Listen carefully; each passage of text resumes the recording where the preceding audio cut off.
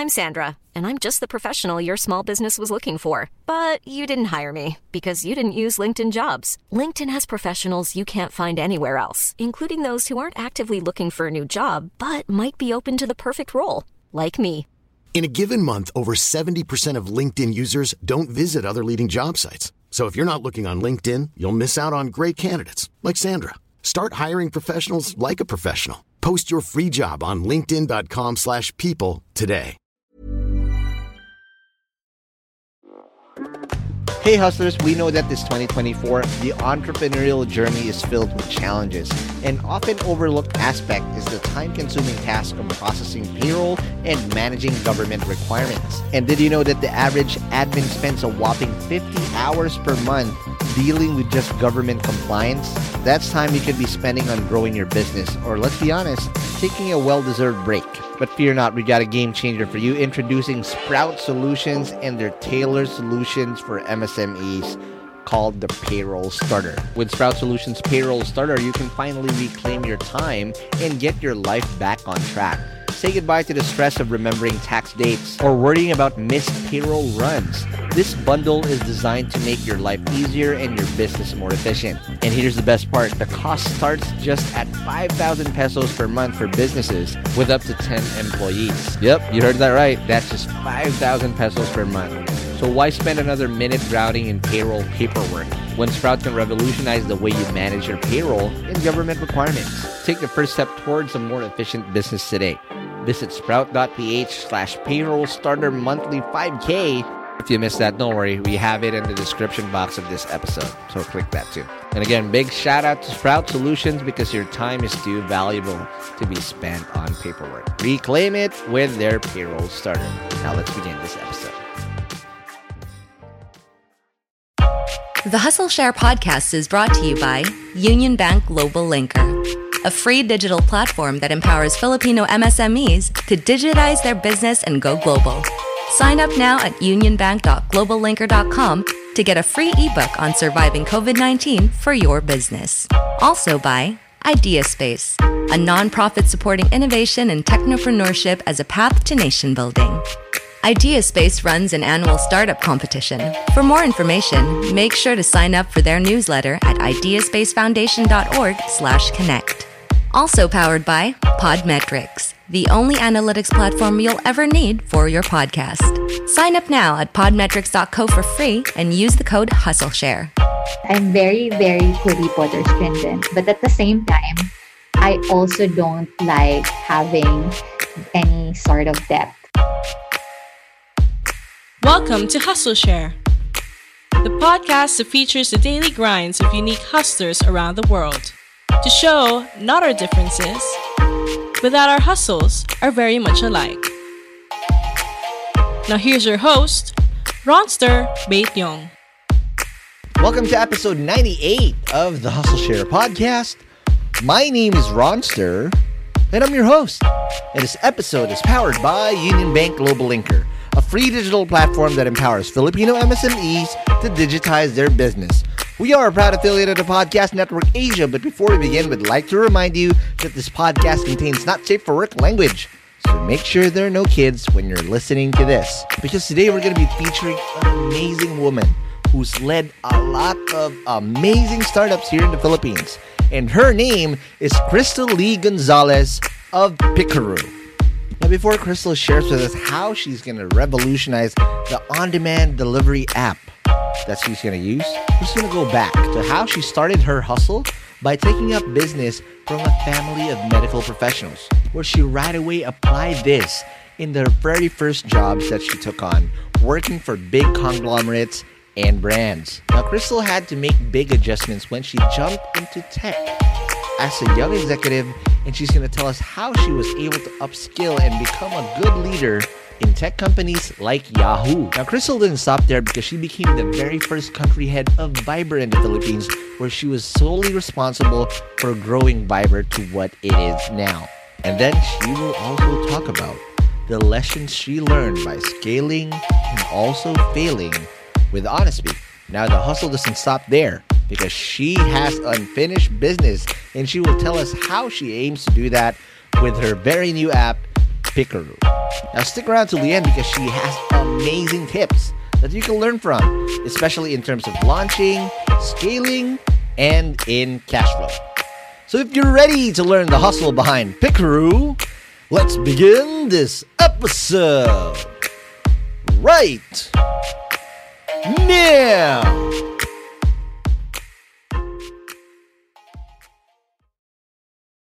Welcome to the latest episode of the Hustle Share podcast. We finally got a unicorn in the show, right? It is the only unicorn that I know hanging around the Philippines because most unicorns prefer cold places. But this unicorn is about to serve you the good stuff. But before I get carried away and talk about mythological creatures, I want to welcome our next guest and our latest guest, Miss Crystal Gonzalez of Picaroo. Sorry. What the hell am I doing? Thanks for being on the show. Hello? Hi. Okay, sorry. I messed that up. I usually mess that up, but I don't edit it because people know that majority of the time I mess up. So, okay, I'm a big fan of yours. Before we even press record, I told you like I was standing this girl from way back because she has an ability to really put things over the top, and now I want to understand how you were able to do that and dissect it. But before I get carried away, we've been asking the same old question for 98 episodes now. But Crystal, what's your hustle? Right. So, hi. First of all, hi, everyone. Thanks for having me here. So currently my hustle is Picaroo, which is the very first premium all-in-one and on-demand delivery app in the country. And actually in Asia. So when we check, there's actually no existing app that's comparable to ours. So that's my latest hustle right now. Yeah, and again, I've been standing some of your hustles, but I only caught you in one of them hustles because again, I was in nightlife. For my first startup was also it was an app I watched that around 2012, 2013. It's called Party File, and the app game is not easy. I've been there, and I don't think I'll ever do it again because it's super not easy. It's not built for everybody. But before we get carried away, I want to buckle up because I want to understand how you built your hustle.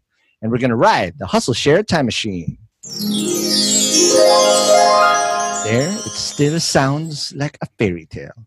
But again, I want to understand, Crystal, when you started out, right? What was the first inclinations or first recollections that you've had hustling at an early age? And was business really something that you thrived in growing up?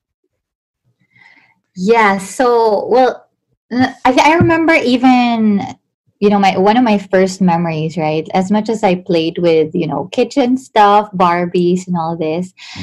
One weird thing I remember always doing, even when I was young, was I would have these like receipts from National Bookstore, like those official looking receipts. Okay. And I would act like, an accountant or like a manager and sign them and put like prices and products there.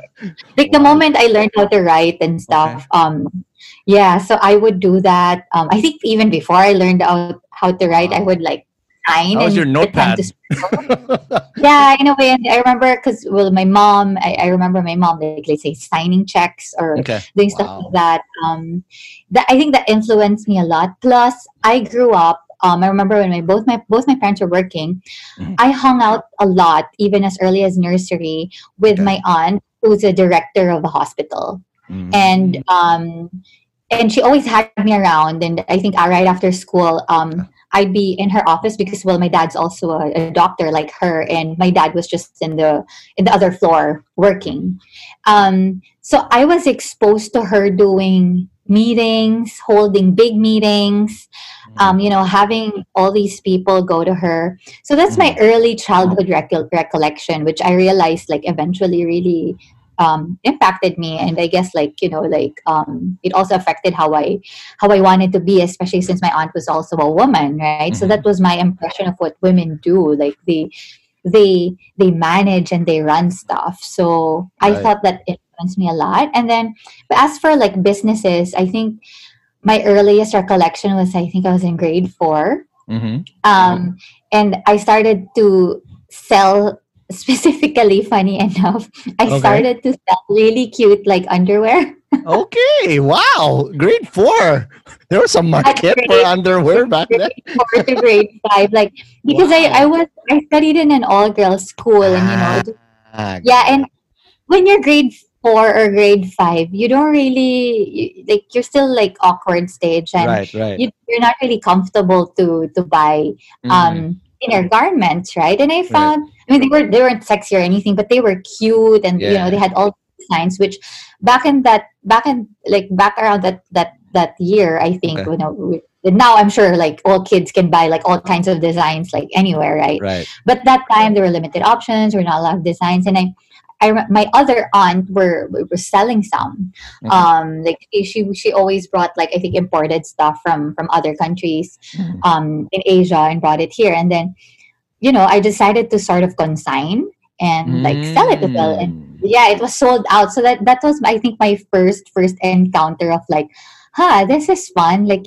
selling stuff and finding a niche market or a product that like, and it was comfortable to buy from me because I was their classmate, right? Correct. You can't really ask your mom or like that time to be like, hey, can I have like some like other kinds of undergarments? They're gonna be like, why? So I was like the comfortable choice, like, right. And especially, again, there's no e-commerce back then. The best you can get is really, again, in the few malls back in that time. Correct. It's direct selling as they call it, but you can sign it for your hand. That's amazing. So there you go. From a very young age, you really had the guts to do that, because most kids, I had to go through that a little bit growing up, but it was by force. I lost 3 phones in 1 month, and my mom is I was being a total idiot in college. So my mom was like, "Yo, I don't have money anymore. If you want to buy a phone, I have makeup here, and you can sell it." So I was selling makeup in college. I was already in college. It's totally the most embarrassing thing. But that's also when I realized that, selling is such a powerful thing. Because once you get over that initial hump or the first wall, which is embarrassment, once you get over that, you can now conquer anything, right? Because most of the time people frown upon selling because like, shoot, it's so annoying that why do I have to do this? But once you accept that fact, man, you're gonna make a lot of money. There you go. But here's one thing I wanted to dissect, because when you went to college, I'm in your LinkedIn, by the way, stalking you from the very start, from the very bottom. You took up Masters of Science in Management. Most people that I know, not all, again, not generalizing, never ever generalizing, who have parents in the medical field also suggest that their children go into to medicine. How did you define the path that you wanted to be in business? Well, lucky enough, as much as I mentioned, William, a lot of my family are doctors. So my aunt is actually the aunt I mentioned, who is the director, she's actually a neurologist. Wow. And my dad, thankfully enough, is a psychiatrist. Wow. Which is amazing for me, I think, because I grew up with a parent that was just the most supportive, the most understanding person I know up to this day. He never even pressured. We're only 2 sisters. My sister followed his footsteps, actually. My younger sister is actually now also a psychiatrist, like my father. Okay. But I think growing up in that kind of environment, so my mom used to be a banker before she retired, she retired after my sister was born. But they were just both very, very supportive. We grew up in a household that just, let us be, they let us play. Yeah. We never really had strict schedules or anything like this. There was really never any pressure, even in school, or all the more what course to take or anything like this. So even in terms of activities and hobbies, it was always up to us what we liked. When I was young, I was taking ballet lessons and singing lessons, but that was because I liked it. More than because my mom liked it for me. Nice. So I think that was a big part of, like how we both grew up, me and my sister. Okay, now let's talk about how after school was, because you have a very celebrated career and the stints you've had here blows me away. Like, what? I keep saying, what? That's amazing. But let's start at the very first job, because no matter how good you are, again, in school and whatnot, everybody goes back to zero. It's a level playing field again. But the people that, get a head start are able to find either one of the two or both. First of all, they get a good boss because someone actually can mold them and give them the second part, which is the right skills, so that they can shorten the learning curve.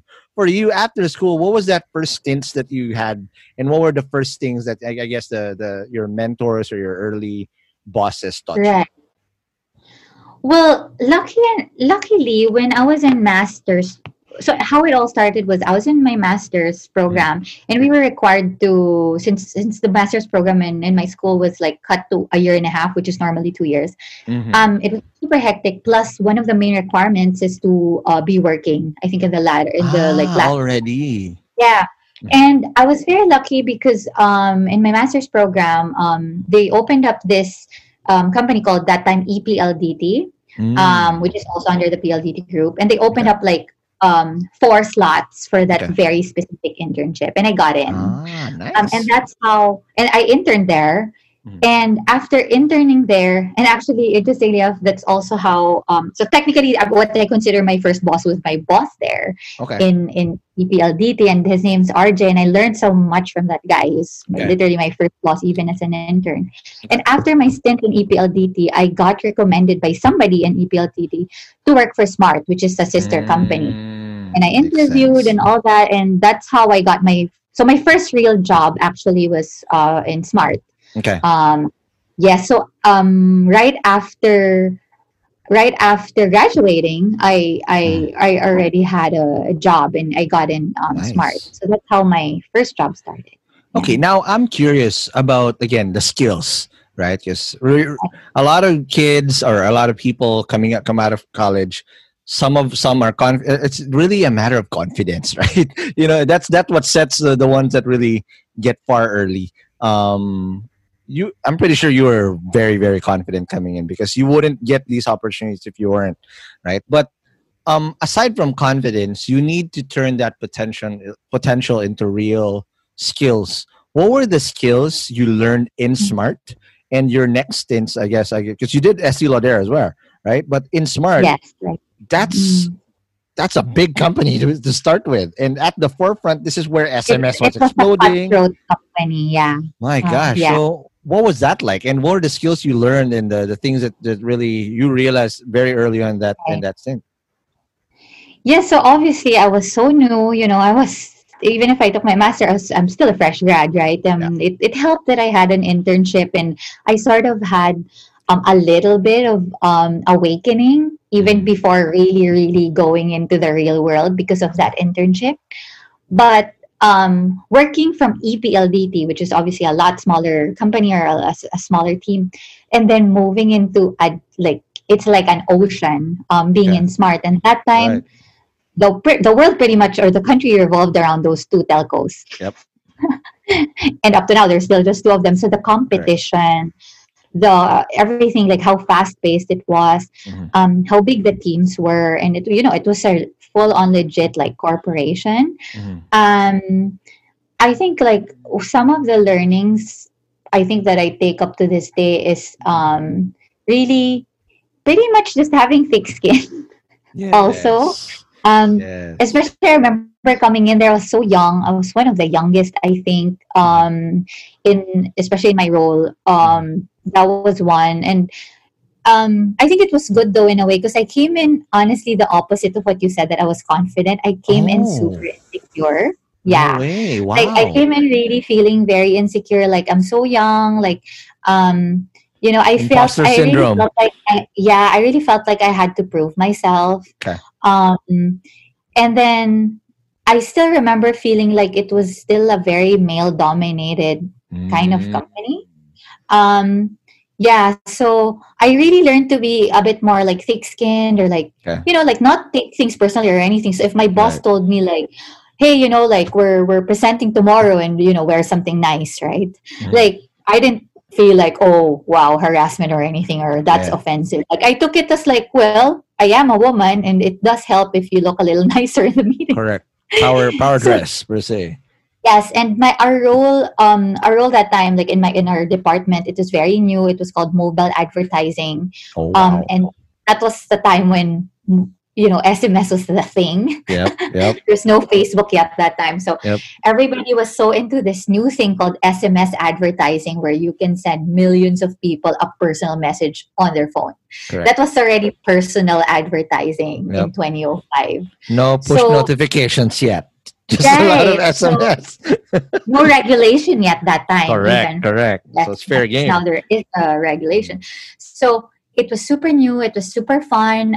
We had to pitch. I personally had to pitch as well to all these other big companies. So my clients that time were like Nestle, Procter and Gamble, Unilever. Those were like how my boss at time I think like taught me was just being an example. So I observed him. He let me like shadow him, and then eventually he just sent me out on my own. And I think I was lucky, because that time the people I worked with, or my bosses, they were like older brothers. They weren't too old. They were just right, like, and so it felt more like a big brother teaching you or helping you learn stuff, versus really like having like a very serious boss. Big gap. So and I got to really, I remember that time, since I was still so young, right? I was in my 20s.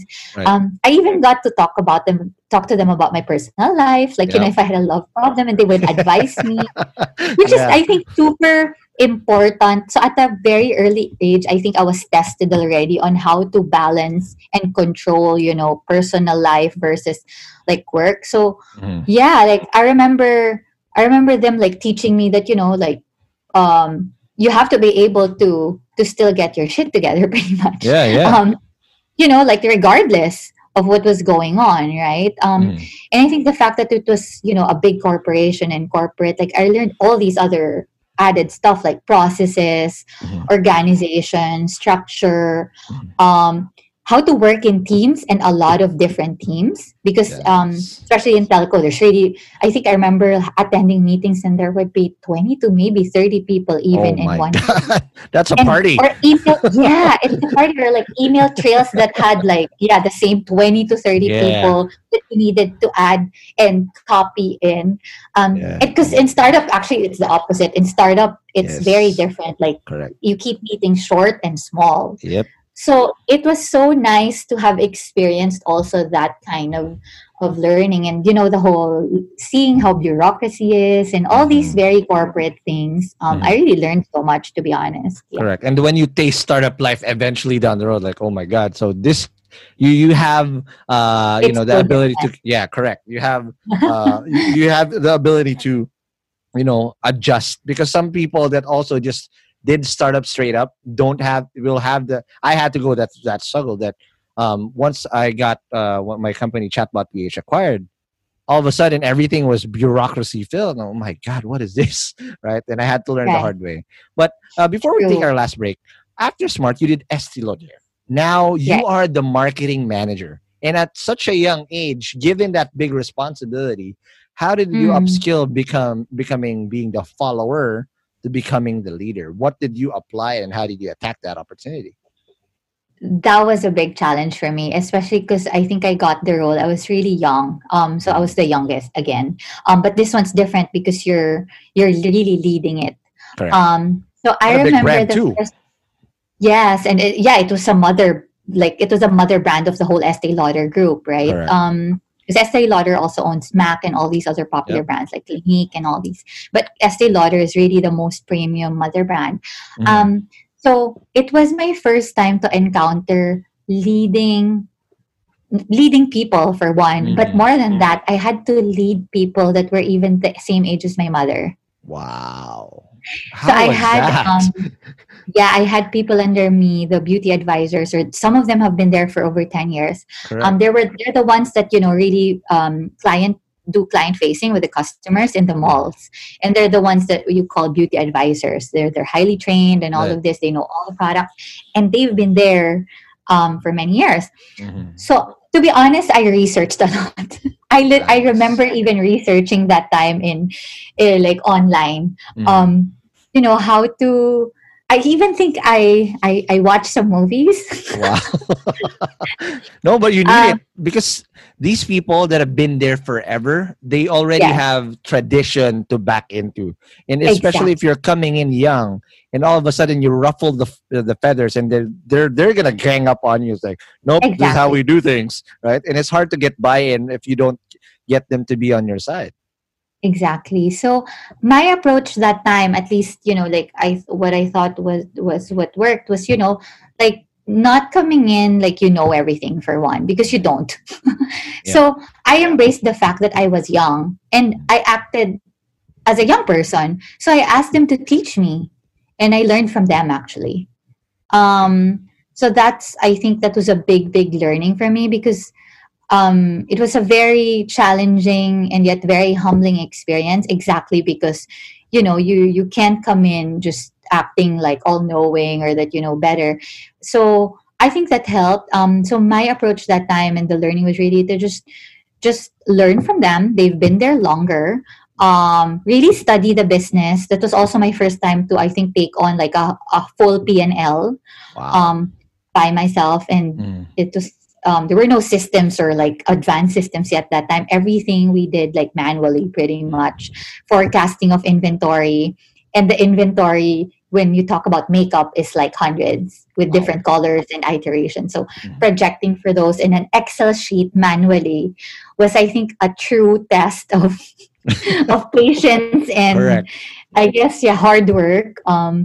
So those are, I think, some very memorable things I remember with Estee Lauder. But those are core skills. If you're going to be ever a head honcho or a big leader in a company, you cannot survive without Excel. It's impossible, right? If you don't have this core skill, you're not going to make it. I'm sorry. No matter how good you are in people skills, because these are hard skills that, especially if you're dealing with data, good luck if you don't have that skill at the back pocket. Right. Yep. Okay. Now, Crystal, let's take our first break, and when we come back, let's now proceed to how you got into tech. Well, let's talk about that more after the break. Hey, I'm Ryan Reynolds. Recently, I asked Mint Mobile's legal team if big wireless companies are allowed to raise prices due to inflation. They said yes. And then when I asked if raising prices technically violates those onerous 2-year contracts, they said, "What the f*** are you talking about, you insane Hollywood ass?" So to recap, we're cutting the price of Mint Unlimited from $30 a month to just $15 a month. Give it a try at mintmobile.com/switch. $45 up front for 3 months plus taxes and fees. Promo rate for new customers for limited time. Unlimited more than 40 gigabytes per month. Slows full terms at mintmobile.com. There's never been a faster or easier way to start your weight loss journey than with PlushCare. PlushCare accepts most insurance plans and gives you online access to board-certified physicians who can prescribe FDA-approved weight loss medications like Wegovy and Zepbound for those who qualify. Take charge of your health and speak with a board-certified physician about a weight loss plan that's right for you. Get started today at plushcare.com/weight-loss. That's plushcare.com/weight-loss. plushcare.com/weight-loss. Hey guys, I have a very, very exciting opportunity I want to share with you guys. If you're a B2B startup founder, listen up. Your ticket to growth is here. Introducing Impact 24, the Philippines' largest B2B SaaS challenge. Calling all startups in their pre-launch, pre-seed, or seed stages, this is your chance to accelerate your growth. Submit your pitch to Impact 24 and get ready for a 10-week intensive program to elevate your solution. What's in it for you? How about up to 500,000 pesos in MVP project support, exclusive credits from industry partners, personalized mentoring, and a shot to pitch at SaaSCon PH, the country's biggest SaaS conference this April. But you gotta hurry up because submissions close on January 26, 2024 already. Don't miss out on this opportunity to take your startup to new heights. Apply now at saaschallenge.ph.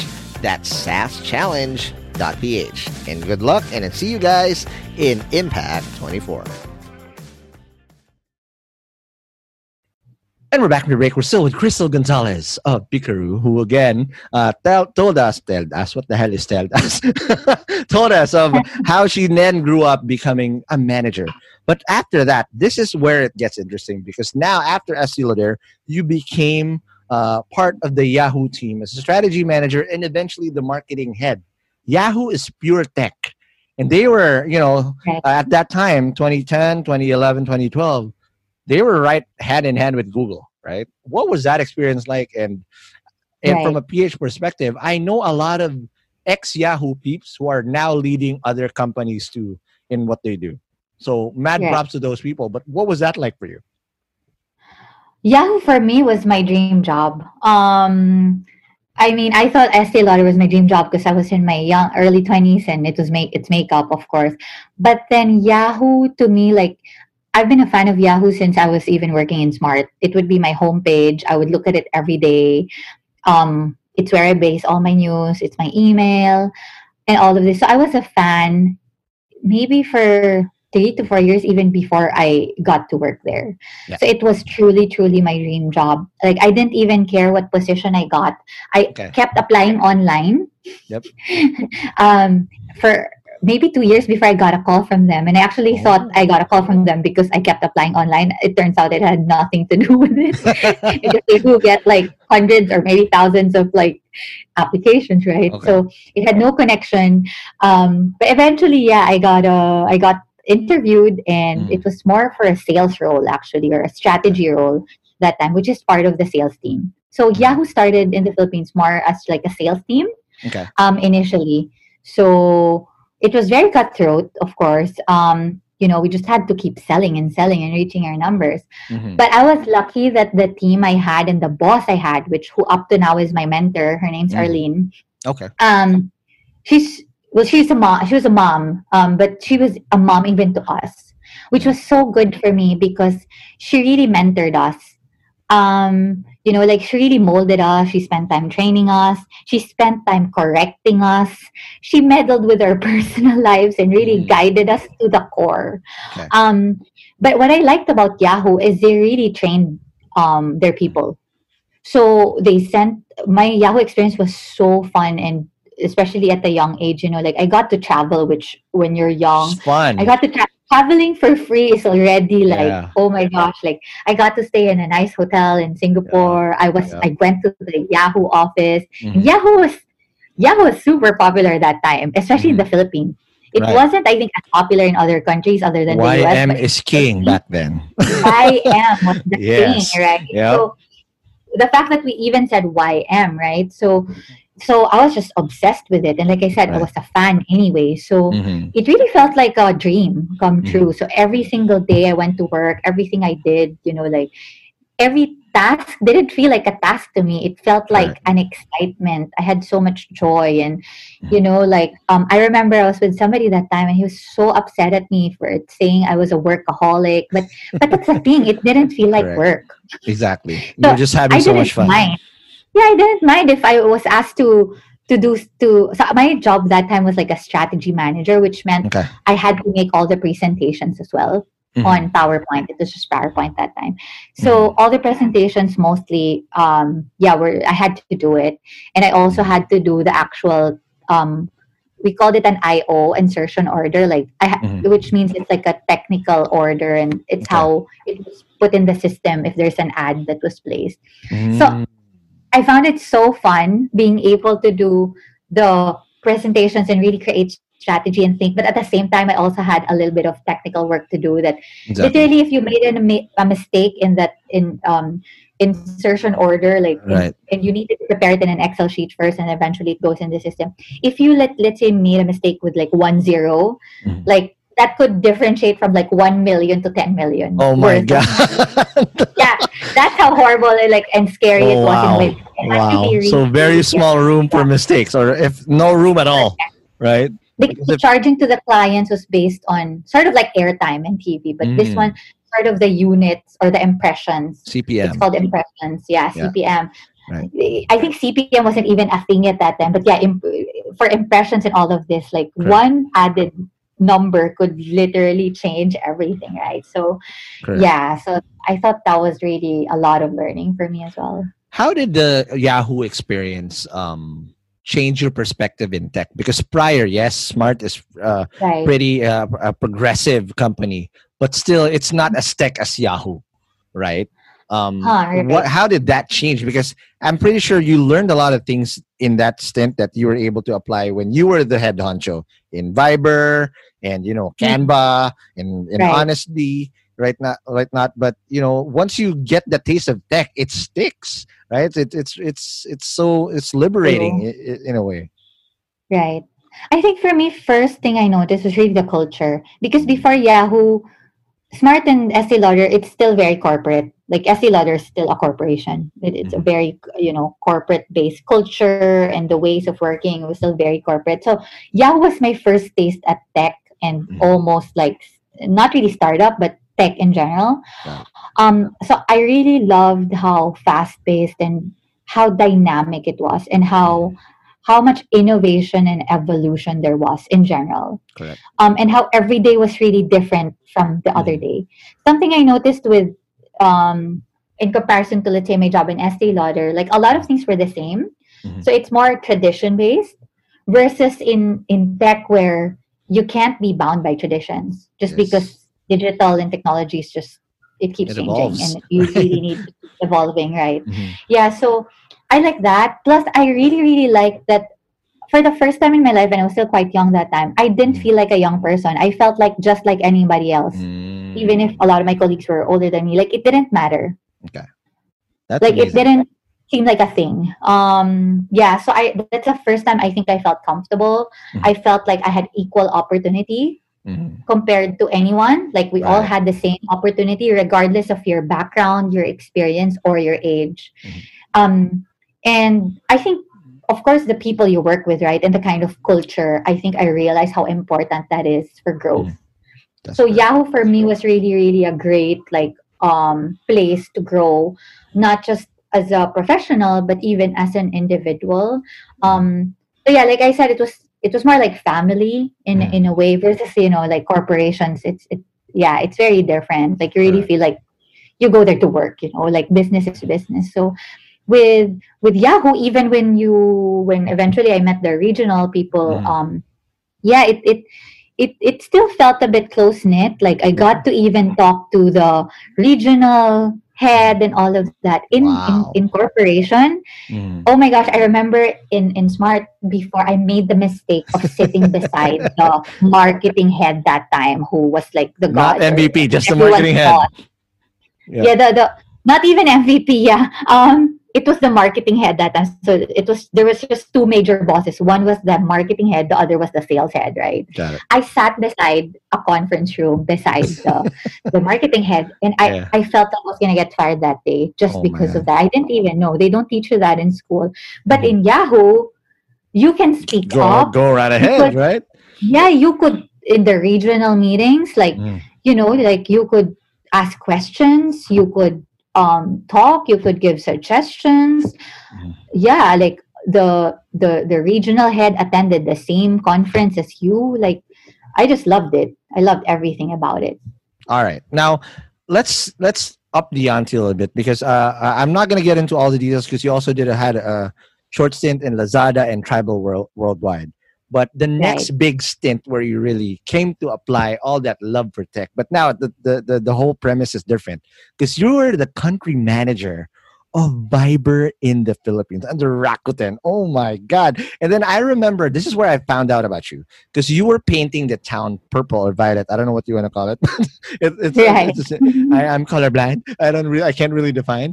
But you were painting the town purple in nightlife. And I was in nightlife, like the clubs were purple, and Le Boracay was Sinulog was purple. I'm like, wow. So from that point on, what were the things now? Because even if no matter how much you prepare, but when you are the head honcho and country manager of Viber, which still now, mad props to you, Crystal, because Viber, the Philippines is a Viber country because of what you guys did, right? It wasn't Thanks, as big. Lars. I'm still proud. Up to this day, whenever I hear the ringtone or somebody says Viber me, I still get personally very kilig because that was my dream, you know. That was market share galore. You ate it up, right? And everybody else didn't have a chance, right? WhatsApp, yeah, okay, but that was Facebook before. But you just literally made it explode. But talk about that experience. When you were country manager, eventually you also become the regional head of Viber too. What was that like? Yeah. Well, honestly, I just thought it was gonna be fun. My parents honestly thought I was crazy because it's like what because all the other companies before that I worked for, maybe other than Lazada, they were popular brands already. They were established. Right. Lazada, though, when I joined, they were also nothing yet. It was unheard of as well. But yeah, Viber and the fact that it was based in Israel and I had to fly to Israel. I was still quite young that time. I think I was like 26 or 27 or something. The fact that, my parents were used to me traveling because in Estee Lauder and Yahoo, I did travel for work. But this is something else. This is traveling all the way to Israel by myself without a group with me. Because before in my travels, I would be in a group. Like the other people in the Philippines would also travel with me. This one, it was just me. Like I was hired just me. I was alone. So my first week in Viber, I was in Israel as well. For me that was a completely different level. Like so I was very much in love with how the app was planned and how it has this concept of connecting freely, especially that time when mobile data and internet was just so high. You had to be quite wealthy to even be able to afford that. And, people flipped their 3G signal before. Correct. Yeah. And, you had to limit your calls, you had to limit your SMSs, you had to limit everything. So the best, I guess, platform that time was already still YM in a way, right? But this was like YM on steroids. You could call and chat unlimited in any country, right? Like anytime, anywhere. So for me, that was I was so mind blown with that idea. I guess because I came from telco, I understand that the potential of something like that in a way, and also having worked in Yahoo with YM, right? So the moment I learned about the platform and all this, like, it just blew me away. And I remember even before I started with Viber, my official day, I had a little notebook and I already planned what you mentioned. I wrote there, like I said, Viber World and Viber Life. And I just wrote that I wanted Viber to be literally everywhere and for every single person to be using it in the country. That's amazing. And again, that's a big vision, but let's dissect it a little bit, because there's ultimately a mission that when you come in and you're the country manager, there's a mandate and there's a metric you need to hit. Right. Paint us that. What was the mandate and what was the mission attached to, I guess the metric? Because at the end of the day, yes, you're gonna have to do a push, but you can't let your customer acquisition costs go awry and just go haywire without having to acquire the users that you got. What was that? Yeah, so it was super simple actually. So on my last day, I asked for, what do I have to do? Like, what are the targets like? Okay. And they just gave me two things. One is the budget for the whole year, and it's up to me how I want to spend that. Wow. Whether it was hiring a team or spending it in marketing. The other one was the main KPI was to just acquire X amount of people. Okay. Of Viber. That's it. So the goal and the metrics given to me was very specific on acquisition of users. That's it. Okay. So everything we did, so I kept the team small. Okay. Actually, you won't believe it, but we were just, I think, 5 people. No way. Are you kidding me? Yeah. The whole time, that whole Viber Rakay, the whole One Vibe, I had 5 people with me. No Everything else was outsourced. That's where we put a lot of the money. So we had this thing that, I had this belief that, I wanted to make sure that every dollar that we spent, it went back to the user. Absolutely. So, like, that they felt it, that if you were a Viber user, you felt special, you felt privileged. So we always tried to find a way to, like, that you'll feel it as a customer versus just investing in these expensive commercials and celebrities. Which, and by the way, we've never, in the whole history of Viber paid for a celebrity. That's amazing. And you did it, as grassroots as possible, sponsoring parties where thousands and millions even came up. And again, people were buzzing, and you did it smartly. You're not the typical OOH. I'm pretty sure there's a little bit of that, but the way you acted it, my goodness. That's the other thing I had. If it was already done before, I don't want to do it. So I was against, I hated tarpaulins. I just think, tarpaulins are useless. What does it do for you? I also hated just logos being placed. Yeah. I hate doing sponsorships wherein it's sponsored by, and then there's 10 million brands there. So all those usual things we scrapped. Every single idea and concept had to be new and never been done. Like Viber-Akay. The concept of, just, for me, it was about invasion. And that's actually how I said it and called it, even in meetings. So all the people that work with me will know I use that word a lot. I always said, I want to invade this city. I want to invade. So we invaded Cebu. We already invaded Metro Manila. We invaded, eventually, Boracay, which a lot of people from Metro Manila and Cebu go anyway. Correct. We invaded. For me, it was invading the whole country. It's and I've seen that in the flesh. I was blown away. My goodness, how did we wanted people to really feel the brand, and really feel free. So a lot of the things we do were free. If you had Viber, you could have gotten upgraded to a EDM concert. Yeah. If you showed you had Viber, you had a different entrance in that time Privé or Privé. Republic or Opus, right? Correct. That's amazing. Or any EDM concert for that matter, since I'm pretty sure we did all the EDM. And you rode the wave at the right time because EDM was popping. It was bigger than anything at that time. All these and it was really that was, I think, the peak of a lot of the nightlife. People went out not once a week. They went to the clubs 3 times a week. Yep. Plus attended maybe one EDM concert on the weekend. Correct. And that's where YOLO was a real thing. Carpe diem YOLO. Correct. We became YOLO, and our main target market was really the main influencers, which are the young people. They're the ones that teach their moms and dads and their titas and their lolos, what's the new thing? What's the new app? So we used those people that we knew were going to be ambassadors in their own families. And true enough, all the titas and now all the lolas of Manila are also on Viber, convinced by those people. Got it. All right. Now let's take the stakes higher again. Because Viber wasn't the end. You just keep upping the ante. You became the country managing director of Honest Bee, and you guys, painted the town yellow again. Let's talk about this whole thing. I was a heavy Honest Bee user, FYI, and when it crashed, oh God, how am I gonna get? I know, right? But let's talk about a lot of people are devastated. Yeah.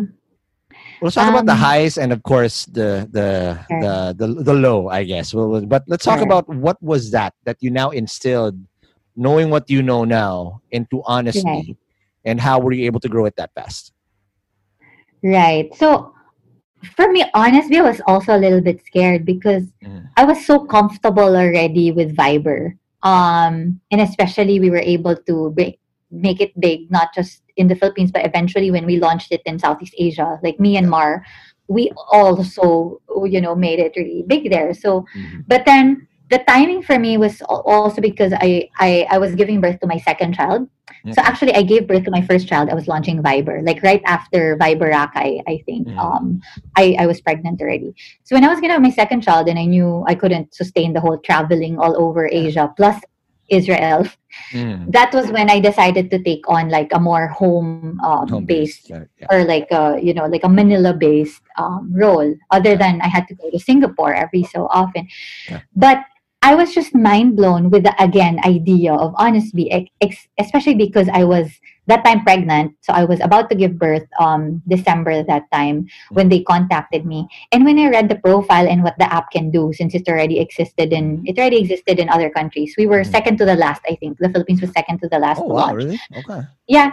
Yeah, I think after us was just Japan. So we were second to the last. They were already available in Singapore, Taiwan, and all these other countries. So I was mind blown as a mom, or that time a pregnant person, on how convenient and like it was like a dream come true that an app like that existed, because it could deliver your groceries and food.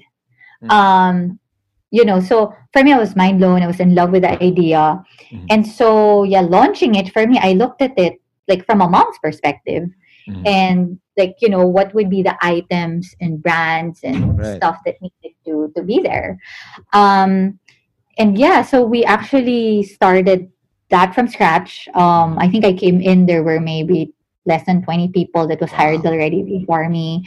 They couldn't launch also because they didn't even have a grocery partner, so they couldn't sign a brand. So the first thing I did was, try to close Robina, the Robinsons grocery. Yep. So that happened. I'm so thankful to her. She trusted us, and it just exploded eventually. So, but in the beginning, it was scary because our first market study.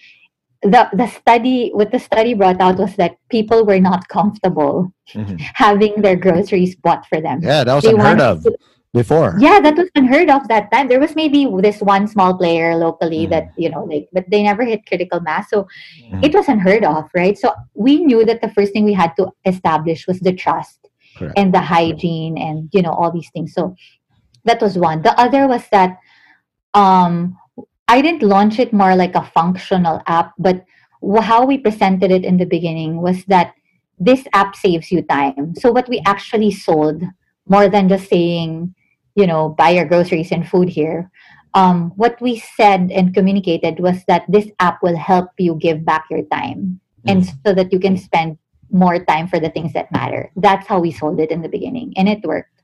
Got it. All right. Now, before we take our last break, I have two questions. Again, this is from your point of view, right? The first question I wanted to ask, amid all these things, but let's just factor in probably, let's look at it from a numbers point of view, or again, metrics point of view. Because at the end of it, you can all trace it back to a metric that did not work.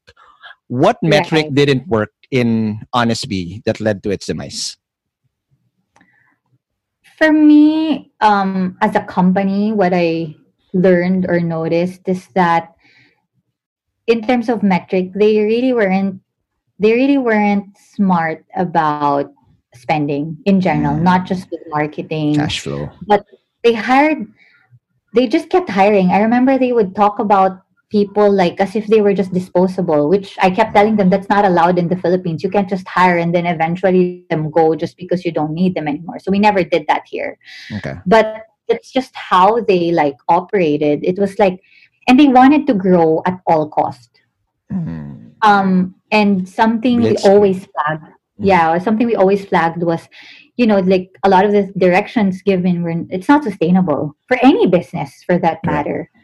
So it was growth at all costs. It was very unrealistic targets asked for, not just from us, but all countries. The growth expected was triple digit. Oh my God. How do you sustain that? Yeah, exactly. Which means the only way for you to meet that goal is if you really bleed every single time. Steroid on the growth and, did massive promos and all these things. But in terms of metrics, they weren't careful on, really following ROI, basic ROIs or basic break-even point. For me, it was almost, and I got used to it because, as you know, my background is very corporate, right? Correct. My background was smart, and then Estee Lauder, Yahoo also was very, very strict with numbers and spending. With Viber, it's different because that was their goal. They really their goal was not sales or ROI or anything. They just really wanted acquisition and users because they're eventually it came out that they were really gonna sell, and they sold to Rakuten. But for honestly, no one knew what their end game was. The CEO said he wanted to be profitable, but the directions were not after profitability. Oh no, yeah. After pure growth and more investments. So for me, I think that's a big learning, really. Making sure that I see a lot of startups do that, though. I know for a fact a lot of the current tech companies are not even really PC4 or profitable. Yep. But for them it's about more valuation, more investment. But I think it should change already at this point after what happened to those companies, WeWork, Uber. There's already so much learnings to learn from that. And then you compare it with companies like Canva, right? Where I worked for a time as well. That you see, sustainable companies like that are able to grow, but at the same time, keep a certain level of profit and sustainability. So, yeah. So it's the Asian way of, profit over anything, but still maintaining growth at a healthy rate without burning the whole runway per se, right? Exactly. Now, last question. You stuck it out till the last day, and I remember this video that you posted. It they were announcing one thing, and you were saying, "Hey, we're okay here," and whatnot. From your point of view, because I've also lost a company, right? Party Found, the nightlife app. Right. It's the most gut-wrenching thing ever. There's nothing like failing at that scale. But that's nothing compared to how it was. And I'm pretty sure you were the captain of the ship. And the captain of the ship that's the last person to leave. How was that experience for you? And what did that teach you? That time, I still had a little bit of hope. That's why, we weren't announcing we were closing or anything. Right. Because up to the last day, honestly, also kept saying they never admitted they didn't have funds anymore. They never, ever. Up to this day. The only first person that really told me that there was nothing was months already after I've left, the new CEO. So they ousted the CEO in Singapore and the founder.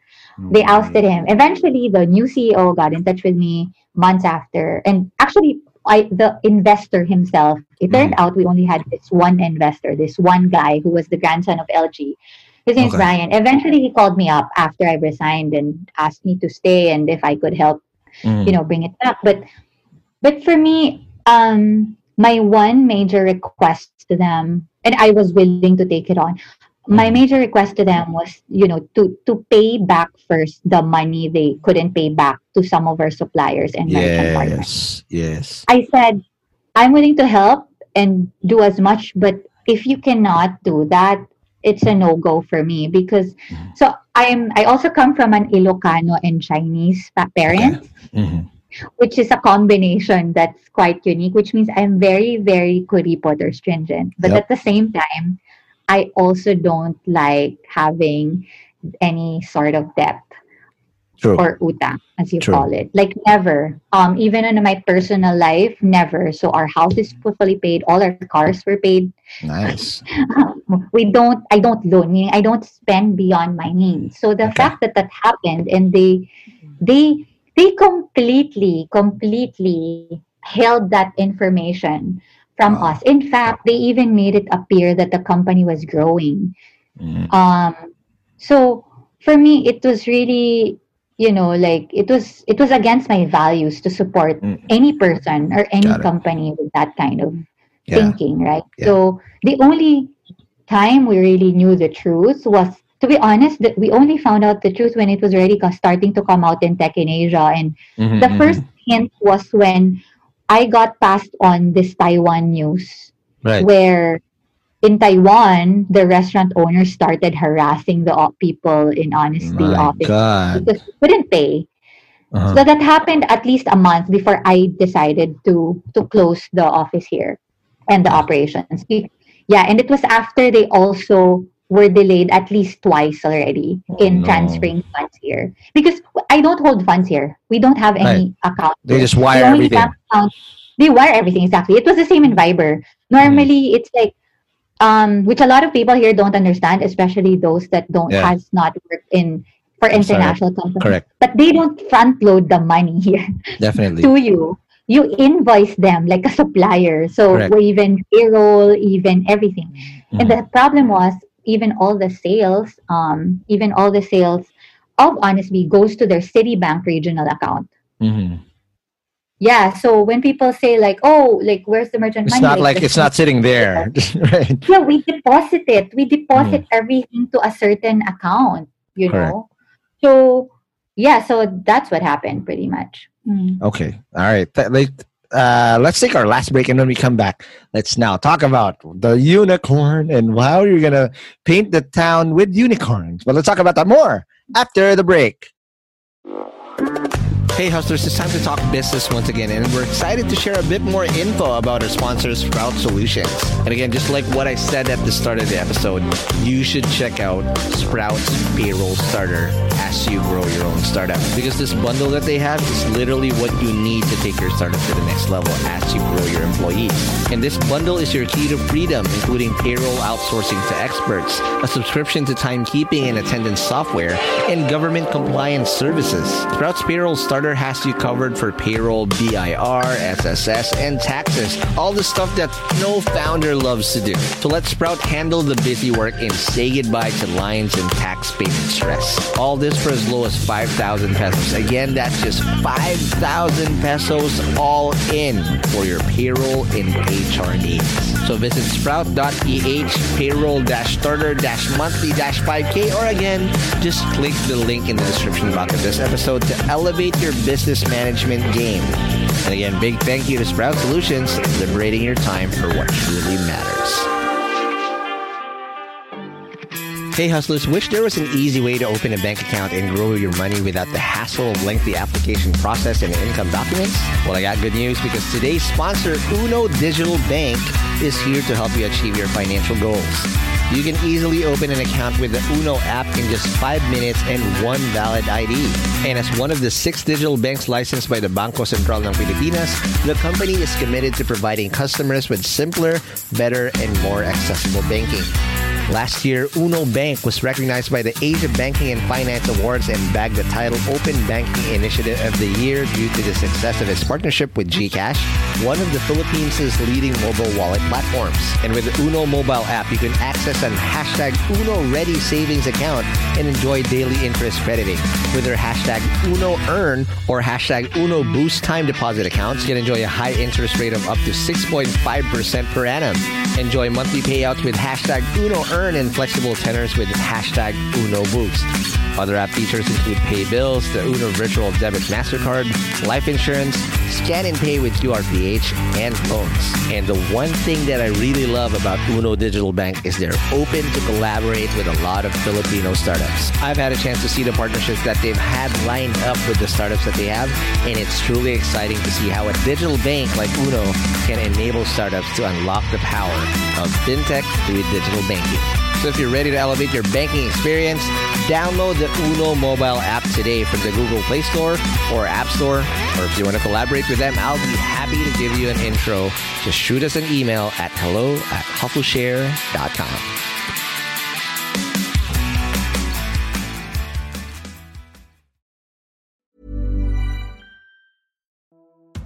Hey hustlers, I hope you're having a great 2024 so far. As you know, a lot of startups had a very challenging 2023, and hopefully things are going to do better this year for a lot of us. Not just because it's the year of the dragon, but also because our sponsor Dragon Pay is here to help your startups process payments in the most efficient way. Established in 2010, Dragon Pay empowers businesses of all sizes to accept and disburse payments through secure and convenient channels, giving your customers the flexibility to choose the payment method that suits them best. With over 85 partner channels, 35,000 partner branches nationwide, including QRPH, e-wallets, crypto, buy now, pay later, and many more. They also process an astonishing 15 million transactions processed globally each month. Dragon Pay is your trusted choice for online payments. And here's something to show you how legit Dragon Pay is. Dragon Pay was named FinTech of the Year at last year's Philippine FinTech Festival in 2023. So let's make 2024 extra prosperous for you and your startup in this year of the Dragon. For more details, head on over to dragonpay.ph. That's dragonpay.ph. Trust the pioneer. Trust DragonPay.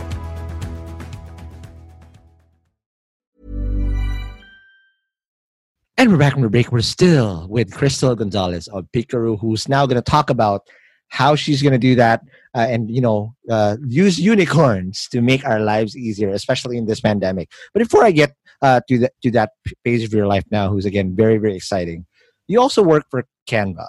And again, I've had... after Honestbee closed down. Yeah, after Honestbee closed down, actually, the truth was that a little before I closed Honestbee, I already started meeting with Cliff. Yeah, one of the co-founders. But you can ask even Cliff, who's one of the co-founders. Initially, when they messaged me, I said no because Honestbee was so successful that time, and I was happy where I was, right? So it was a weird coincidence that Canva started engaging me even before what happened with Honestbee. So Canva actually and the co-founders were with me all throughout. So they even, they got to follow it in the news, and which is good because I didn't have to explain myself or anything. They knew what really happened and how, it was the HQ office that really messed up the finances. But in a way, it was a blessing because, right after I had to leave Honestbee, I had Canva to take on. And Canva is not even notorious. It's popular for having great culture and great, a great business model that scales. So what was that experience like? At least you get to heal your wounds and still contribute to a very amazing team, because we've had the country manager here a few episodes ago to describe the culture. But when you're now the CEO and you're the one running this whole ship, how do you then lick your own wounds and also contribute a lot to such an amazing company? Right. So I really appreciated the founders specifically. They were just really the kindest, most humble, nicest people I've ever met. So it was so refreshing for me that coming from an Honestbee and how toxic it was and how traumatic it was, to be with the people in Canva, especially the ones in Australia. Right. So as much as Honestbee was fresh, being in the Sydney office with the Canva people was just so refreshing on how positive they were, on how it gave me hope, especially for startups, right? Because Canva is already a profitable company. Right. They also unicorn. They also super nice. They have a good app. They're super creative. Yep. They had a very good culture, especially in Sydney. Having been there, so I think I went to Sydney twice. I believe, and I really fell in love with the culture in Sydney specifically, and how I think for me, meeting the co-founders, Mel and Cliff, was just a big inspiration. Right. For me. Meeting all the people that have been with them since the beginning were also very inspiring. Right. So it was really the people in Sydney, the HR head there, the marketing head in Sydney, that's been really very helpful, and it really gave me a lot of hope, especially coming from a not so positive ending, right, with what happened with Honestbee. Yeah. Okay, now let's talk about Picaroo, because now you are doing this again, but the difference is you're 0 to 1 founder. Why did you want to do again? I want to understand the thing that delivery, on demand was again where, like for me, I'm trying to attach it to my own experience. When Partyfile died, I didn't want to go to any club. Till now, I haven't gone to a club, and I don't ever want to go back. But here you are again. Now it's your own company, right? With your own idea, with your own execution, with the old market that you tapped. What was that like, and what led to you wanting to, do unfinished business, I guess? Right. Well, so I guess it's super helpful for me having learned and experienced what happened in the past with Honestbee, because there's just so much learning to take away from that. At the same time, I think all the companies I've been with, right? Even Canva, the few months that I was with them, I learned so much already, and I'm glad that this time around, since I'll be the one running the day to day for Picaroo, I'm the CEO for it. I knew that I could use all the learnings, even from all the learnings I mentioned earlier, even from Smart. I can use it now for this one, since we were building it from scratch. So Kevin's actually the founder. Kevin was the one who approached me initially about, creating something. Okay. But before he approached me, of course, like me and my core team in Honestbee always felt like we had this unfinished business. And also seeing how the customers and the partners that we had, they always said they miss Honestbee and they miss the service, they miss the brand. And all of that, it was really inspiring to feel that we were missed and that we were still needed. So when Kevin approached me, because he's also been wanting to create like a startup from scratch, based on the vision of empowering retailers, offline retailers, and I also had that a feeling of unfinished business, and I wanted to do so many things and evolve so many things even from Honestbee. So I didn't want an Honestbee. I always had so many other plans that I knew was needed, especially for moms like me. So when we combined those ideas and we both knew we had the passion to do something like this, that's how pretty much it started. We had the meeting of the minds. We both got super excited hearing each other's similar visions, about the startup we wanted to do. And we knew we had to do it on our own, our way, and from scratch. Because I think I was also at that level or stage in my life where I wanted to do and create something of my own. Because all my other experiences, it's just more handed to me. Like it's already an existing brand and an existing app. But this time around, for the first time, there's an opportunity to create something. And when the moment Kevin said that he was open to that he was open to like building something together, that's what really, I think, got me very excited. Now, again, I totally agree. And I can relate, because nothing beats, I've always been a 0 to 1 guy. Idea to, and it's so hard, because you fuck up a lot in terms of getting these things done. And now you've seen perspective of, success and, a really painful experience in Honestbee. But what did you do differently now when you launched Picaroo and you started, all right, Kevin, you're in, I'm in, let's do it. What are the things you do differently because you didn't take a long time to really launch it. Some startups freaking take forever to get an MVP out and get traction. You did it pretty quickly. Yeah, actually, that's something Kevin and I and the team are super proud of, because I would say over 70% of the work happened in the very beginning of the lockdown, not even COVID, but the beginning of the lockdown. Because everything we did before that was not the difficult stuff. We did the branding, we did the strategy, but even the market study, timely enough, we really were scheduled to do the market study. And then the lockdown happened. So the market study even became 10 times more like needed and appropriate, because everything changed. All the priorities of people and the spending habits changed. So I think like the timing was also good, in a way. Everything just felt like everything was just falling into place pretty much. Like every time we did something, every time we thought of something, like it just all the more it was just reaffirmed through the market study, for example. And then we got the results of the market study, and then it just confirmed all of the plans that we wanted to do, even in terms of the categories that people needed. We knew we wanted to do beyond grocery and food, right? Because that's something that's been done like 3 years ago. It's nothing new.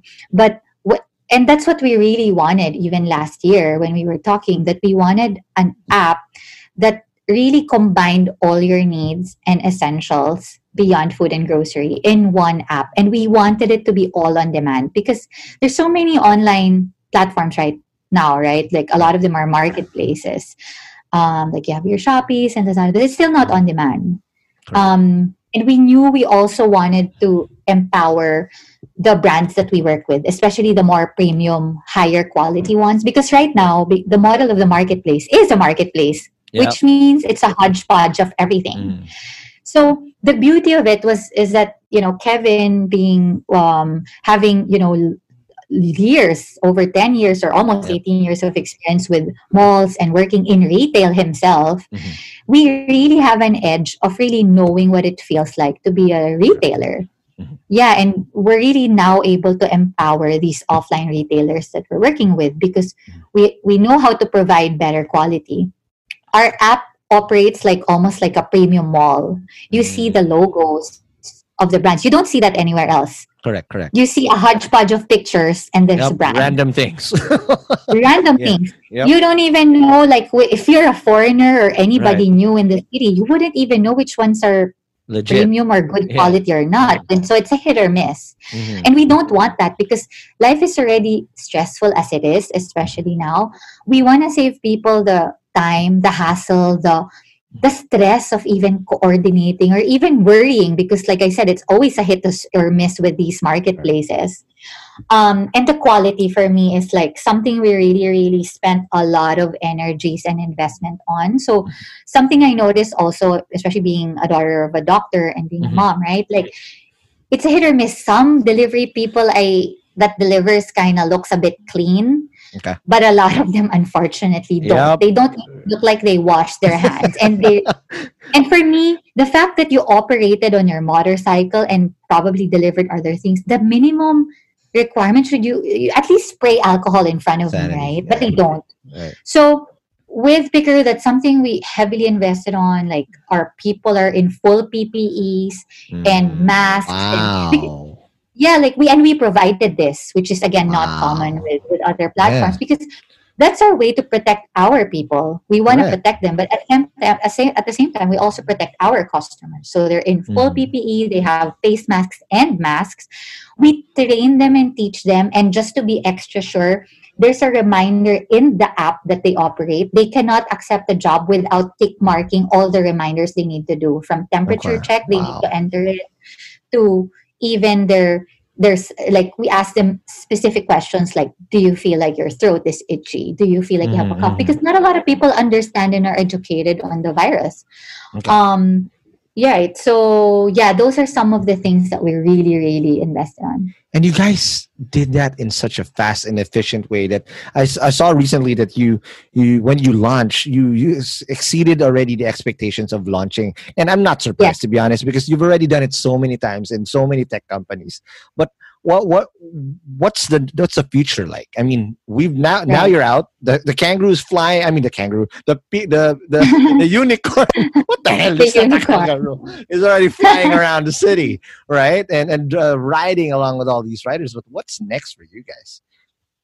Right. So for us, definitely we're super focused right now on continuing to improve the app. That's something we're very obsessed about. We were very proud of that our app and how it even looks in the user experience. Right now, I can confidently say it's the best in the market. It's the easiest to use. It's the cleanest. It's the cleanest you'll see and easiest to navigate. That's one, the product side. But more than that, we're going to continue to expand. So we get a lot of requests from even farther cities that they want us to be available in their areas. We're already in majority parts of the metro, but we're going to continue to just expand further. And in terms of brands that we have, you'll be surprised on how much really good quality brands there are, but you don't notice them because you can't find them in just one place. Right. But now with Picaroo, we have those. So we're also busy with onboarding and prioritizing all these top partners that we have. We announced 300, I think, before we even end the month. We're going to have over 400, maybe even 500 brands because we've been launching almost 50 brands a week. That's crazy. Yeah, 50 new brands a week. And these are already super curated. For them to even be called up by our business development team. You need to have been either requested in the website by a lot of people, or we found you through a lot of buzz or word of mouth in either communities or social media. Yeah.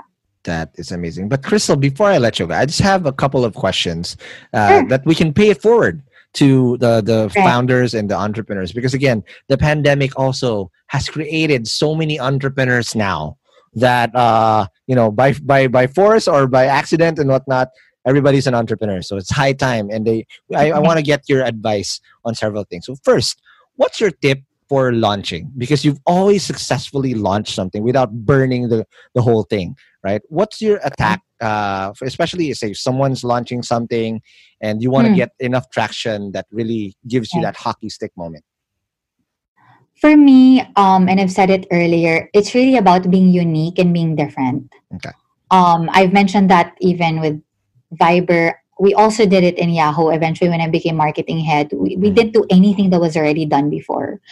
So that's something I think I consistently did for the brands I launched. Even for Honestbee, we made sure we were very different. How we looked, how the personality of the brand was, in how we engaged with people. Everything was just different. With Picaroo, of course, that's something we knew as well. We knew we had to highlight the hygiene and sanitation because that's something nobody was really doing well or focusing on. We knew we had to focus on the app and make it beautiful and very minimalist and premium, because that's something Kevin and I observed, that all the other apps were a hodgepodge and really difficult to use.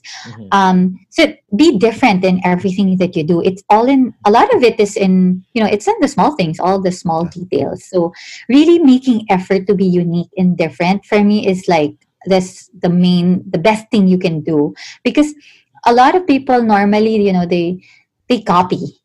Let's be honest. Gaya mentality, Filipinos. Yeah. They just copy. I mean, even now, like we notice certain copies already from our app that's being replicated in the certain apps as well. Even if they've existed for 3 years, doesn't even make sense to us. But yeah, like I think making that conscious effort and choice to be unique and different is what will make you win. All right. I'm also curious in terms of management, as a leader, as a CEO, what are the tools and what are the systems you like implementing across all of these stints that you've already done that never goes old, that always gets a fit? Oh wow, there's a couple. So ever since I'm used to doing weekly meetings and weekly trackers. Okay. So weekly alignment meetings, sometimes even more than weekly. That's super important. So I've been practicing that, and I probably learned that even in Smart. So having those weekly alignments, having that weekly project tracker, where that's visible to everybody, is also another super important thing. For me, if you don't put it on paper, it won't happen. If you don't put it on paper, plus you don't put a date on it, it'll never happen. True. So everything you do, even on a personal level, it can be as small as like doing a grocery or like vacuuming the sofa. That all needs to have like a proper schedule and timing. Any goal. This is something I practiced, I think since I was maybe really young, like in grade school, because I learned it in one activity we did. Putting all your goals, almost like a vision board. I think that's something very helpful. You do it first in a very macro scale, like, your dreams, your wishes, your hopes in life. But doing it in even work, projects, everything you want to happen, like having that sort of vision, mission, plus tracking it on even a daily level and making sure you're on track. That's something super important. Okay. Last question before I let you go. And this is something you said, that's the Ilocano and the Chinese. That's the Chinoy in you. What's your advice in handling cash flow? Because especially right now, everybody that's starting out, it's very cash flow intensive. That if you miss that up, your ability to grow might be stunted as well. What's your tip in managing cash so that you can actually use that cash to grow your business further? Yeah, so for me, one important tip I can give for cash flow is really think of every single centavo as like an investment. Like treating it that way versus like looking at it in amounts, big amounts, or per item, because it's easy for you to justify it in your head if you want to do something like this expense. Let's say you're gonna spend on marketing, like this expense versus this other expense, and putting a number on that versus like thinking about if you had like every centavo accounted for, like what's the best way to invest that it'll come back to you. So before doing the cash flow, I would like try to note first and think of things that way. Like if you just had, let's say, 100 pesos or 1 centavo, where would you put it? And that's how you base your priorities on. The other thing, very important, not just for business, but never ever spend beyond your means.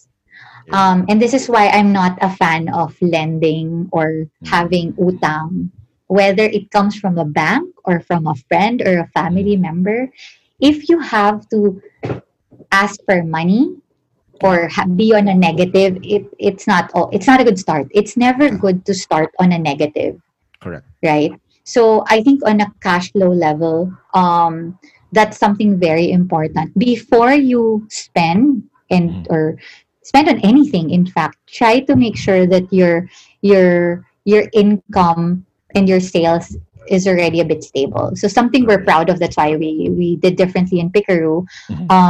We didn't even spend in our first couple of weeks. A lot of the PR you saw, that's really organic PR. We have a PR team, but that's it, and it's just project based. So we didn't even pay those for any of those publicity that we got. That's all organic and not paid. And before we even tested out some of our online ads, we wanted to see the organic. And true enough, if you have a good product, you have a good vision, mission, you're genuine about your purpose, it should work. And for me, that's something super important. Like before you spend, make sure you're stable first on what's incoming, because a lot of people have this thinking that you have to spend first to get something. But that's not good, because then you start at a negative already in the very beginning and you're playing catch up. So stakes that's for me.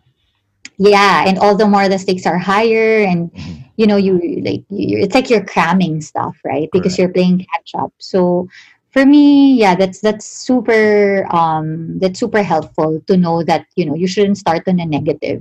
That's correct. And one thing that I guess is related to this is because if you run a business, it's not a piggy bank where if you put in, you can get it out right away. You have to grow it, and you have to be conscious that you're not going to be relying on your business's cash flow to provide for your own as well, right? Because if you keep drawing money, say you make a sale or whatnot, and you get right away, then you're always negative. Just like what Crystal said, because whether it's just an ube cheese pandesal you're selling right now or whatever, but if you always draw from your business where it hasn't even been able to sustain itself, it will never grow. Exactly. Yep. So I've been following that. Same with Viber. Like although we didn't really have sales per se, but like we didn't just spend all the money in one go. Like we had a little traction first, and then we did more marketing, and then got a little more traction, and then we did more marketing, versus like putting everything in one basket and not really knowing what works or not. So there. And then I think the other tip is testing things out before you really fully invest in anything or spend on anything. Being sure to keep your overheads low, especially in the beginning, is also, I think, like another important part of cash flow, because usually that's the big part. It's just either the operating expenses. A lot of that also involves like the headcount as well. Like I see some people, let's say, already wanting to invest in an office. Why? There's a pandemic. Work from your house. Exactly. Yeah. Exactly. Again, Crystal, as much as I really want to ask you more, I know you're busy, but again, thank you very much for being on Hustle Share. I hope you had a great time. I really did. Yeah, you asked some really, really good questions. All right. Before I let you go, follow us on whatever podcast app you're listening to. And again, if you did say some jargon, if you want to get more context over what we talked about, it's going to be in the show notes on hustleshare.com. And if you want to get involved on how we build the show, go to the HustleShare community on Facebook. And lastly, message us on our HustleShare chatbot at m.me/HustleShare powered by Chatbot. Again, Crystal, thank you very much. Thanks a lot. Really had fun. Appreciate it. And I'll see you guys in the next episode. Peace.